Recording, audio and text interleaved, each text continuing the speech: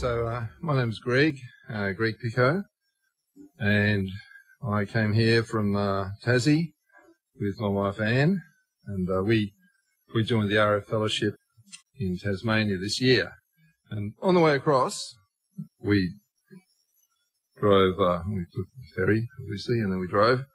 And coming up along the Coorong, we saw some pelicans flying along in the V shape. So I was thinking, why do they fly in the V shape?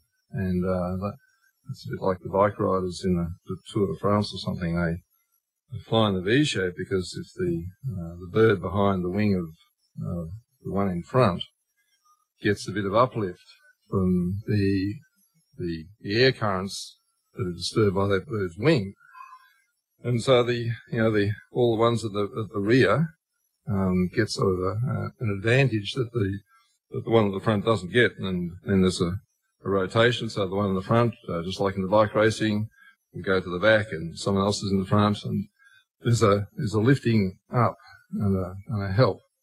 So I was just thinking that's the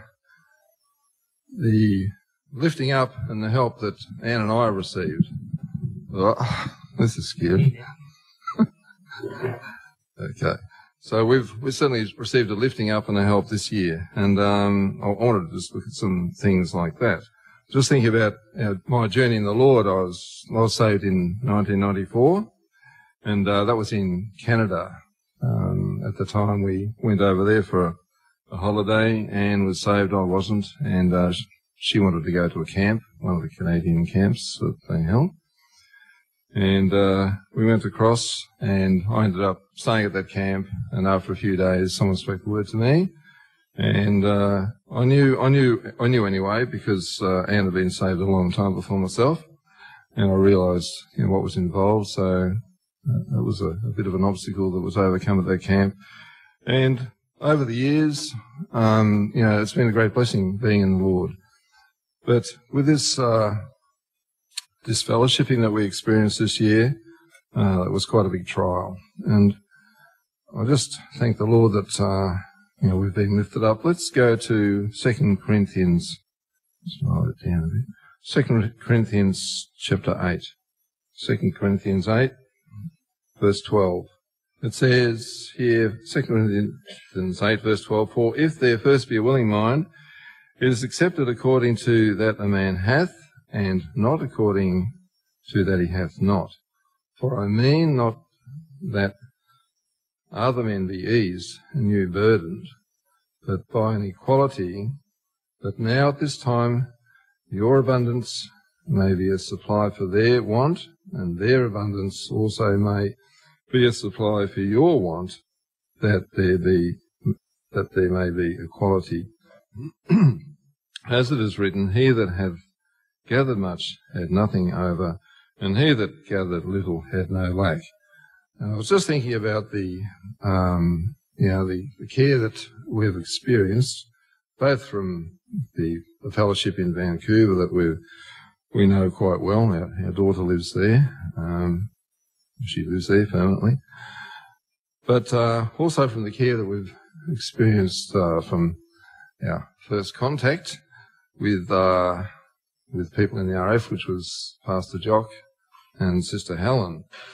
And, I speak for both of us, we certainly felt, well, you know what, we certainly felt the love and the care there. And I could sort of feel that abundance that the RF had to offer helped us at that time. And since then, in the small fellowship that we have in Launceston, there's been that same feeling that we've been able to care for maybe 3 or 4 new souls that come along just in that short time. Let's go to Exodus chapter 17. Exodus 17 and verse 8. "Then came Amalek and fought with Israel in Rephidim. And Moses said to Joshua, 'Choose us out men and go out and fight Amalek.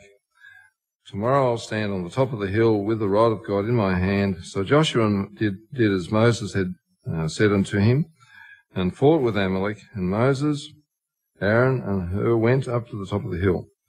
And it came to pass, when Moses held up his hand, that Israel prevailed, and when he let down his hand, Amalek prevailed. But Moses' hands were heavy.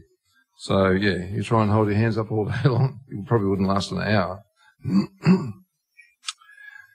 And they took a stone, put it under him, and he sat thereon, and Aaron and Hur stayed up his hands, the one on one side, the other on the other side, and his hands were steady until the going down of the sun. So, it's just a really good example of being helped.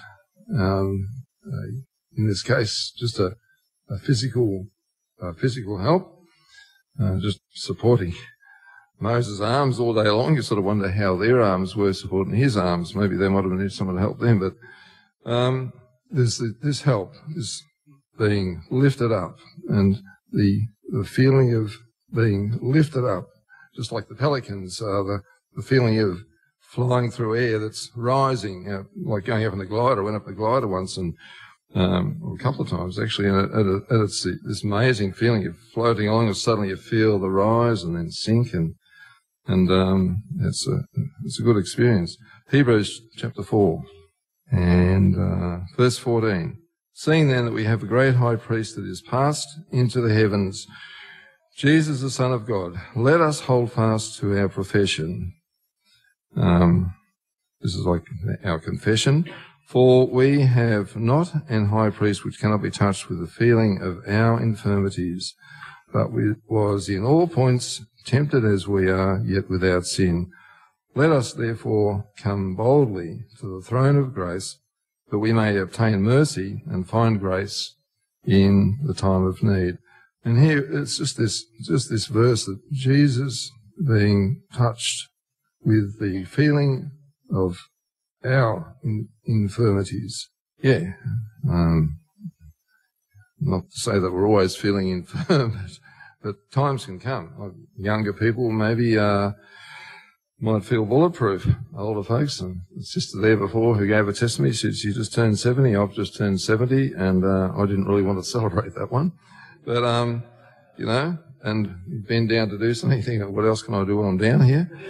But there's this feeling of infirmities, but it's more of the, spiritual, mental infirmities that come from time to time.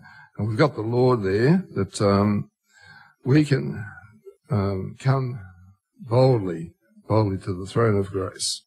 In Mark chapter 9, Mark 9, verse 23, Jesus said unto him, If thou canst believe, all things are possible to him that believeth. So you're talking about the young fellow that was, had an evil spirit. In 24, straightway the father of the child cried out and said with tears, Lord, I believe, help thou mine unbelief. It was like I really want to believe. But there's a bit of a doubt there maybe. But when Jesus saw that the people came running together, he rebuked the foul spirit, saying unto him, Thou dumb and deaf spirit, I charge thee, come out of him and enter no more into him. And the spirit cried and rent him sore and came out of him, and he was as one dead, insomuch as many said that he is dead. But Jesus took him by the hand and lifted him up, and he arose.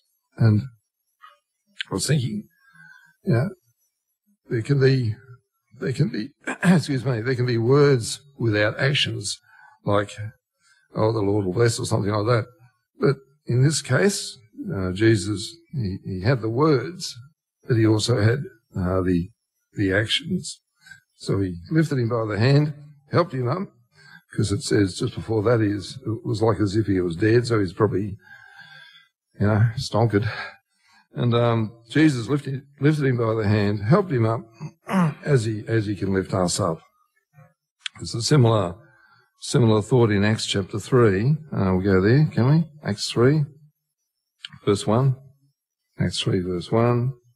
Now Peter and John went up together into the temple at the hour of prayer, being the 9th hour, and a certain man, lame from his mother's womb, was carried, whom they laid daily at the gate of the temple, which was called Beautiful, to ask an alms of them that entered into the temple, who, seeing Peter and John about to go into the temple, asked an alms. So basically, he's like a beggar, asking for a bit of cash.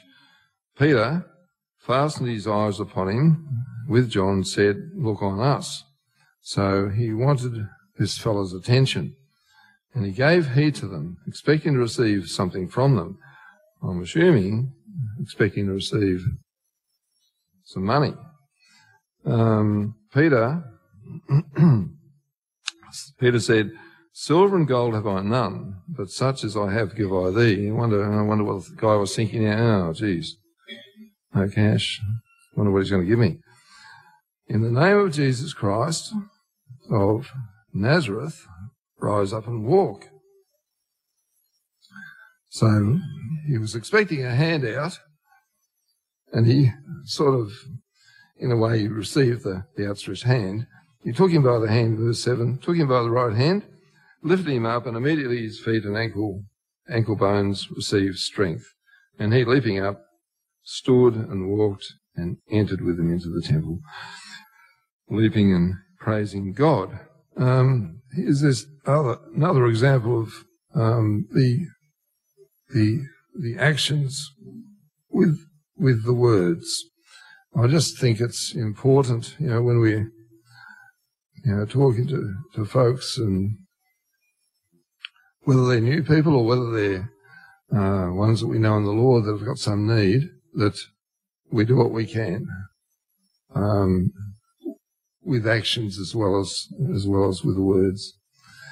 Nearly out of time here. So certainly Anne and I, we've been lifted up from this difficult situation. It's a bit of an ongoing thing. We've even got a son who now won't talk to us. He's in the previous fellowship that we were, so there's this cutting off thing that's going on. And others, friends that we've known for years and years, 50 years, pretty much, some of them. It's harsh, and I think it's unnecessary. Let's go to Matthew chapter 18, verse 11. "How think ye, if a man has 100 sheep and one of them be gone astray, doth he not leave the 99 and goeth into the mountains and seek that which is gone astray? If so be that he find it, verily I say unto you, he rejoiceth more over that sheep than over the 99 which went not astray." There are some lost souls out there. In fact, we've had the joy of seeing a couple that certainly one anyway in the fellowship that we were in, who has been away for 13 years, I think she said, due to certain circumstances that happened at that time, and she's bumped into someone in our little assembly, and now she's coming back to the meetings. And it's just a real joy to see that sort of thing happen, that she's been battling on her own. Her husband had deserted her years ago and raised 4 kids, and she's been through many trials and and she spoke to Pastor Jock, I think, or maybe might have been Kevin, I'm not sure. Anyway, whoever it was. And, they said to her, the thing that you're missing is the fellowship, the lifting up that can come from the fellowship. Well, thank the Lord for those blessings that he gave me. I hope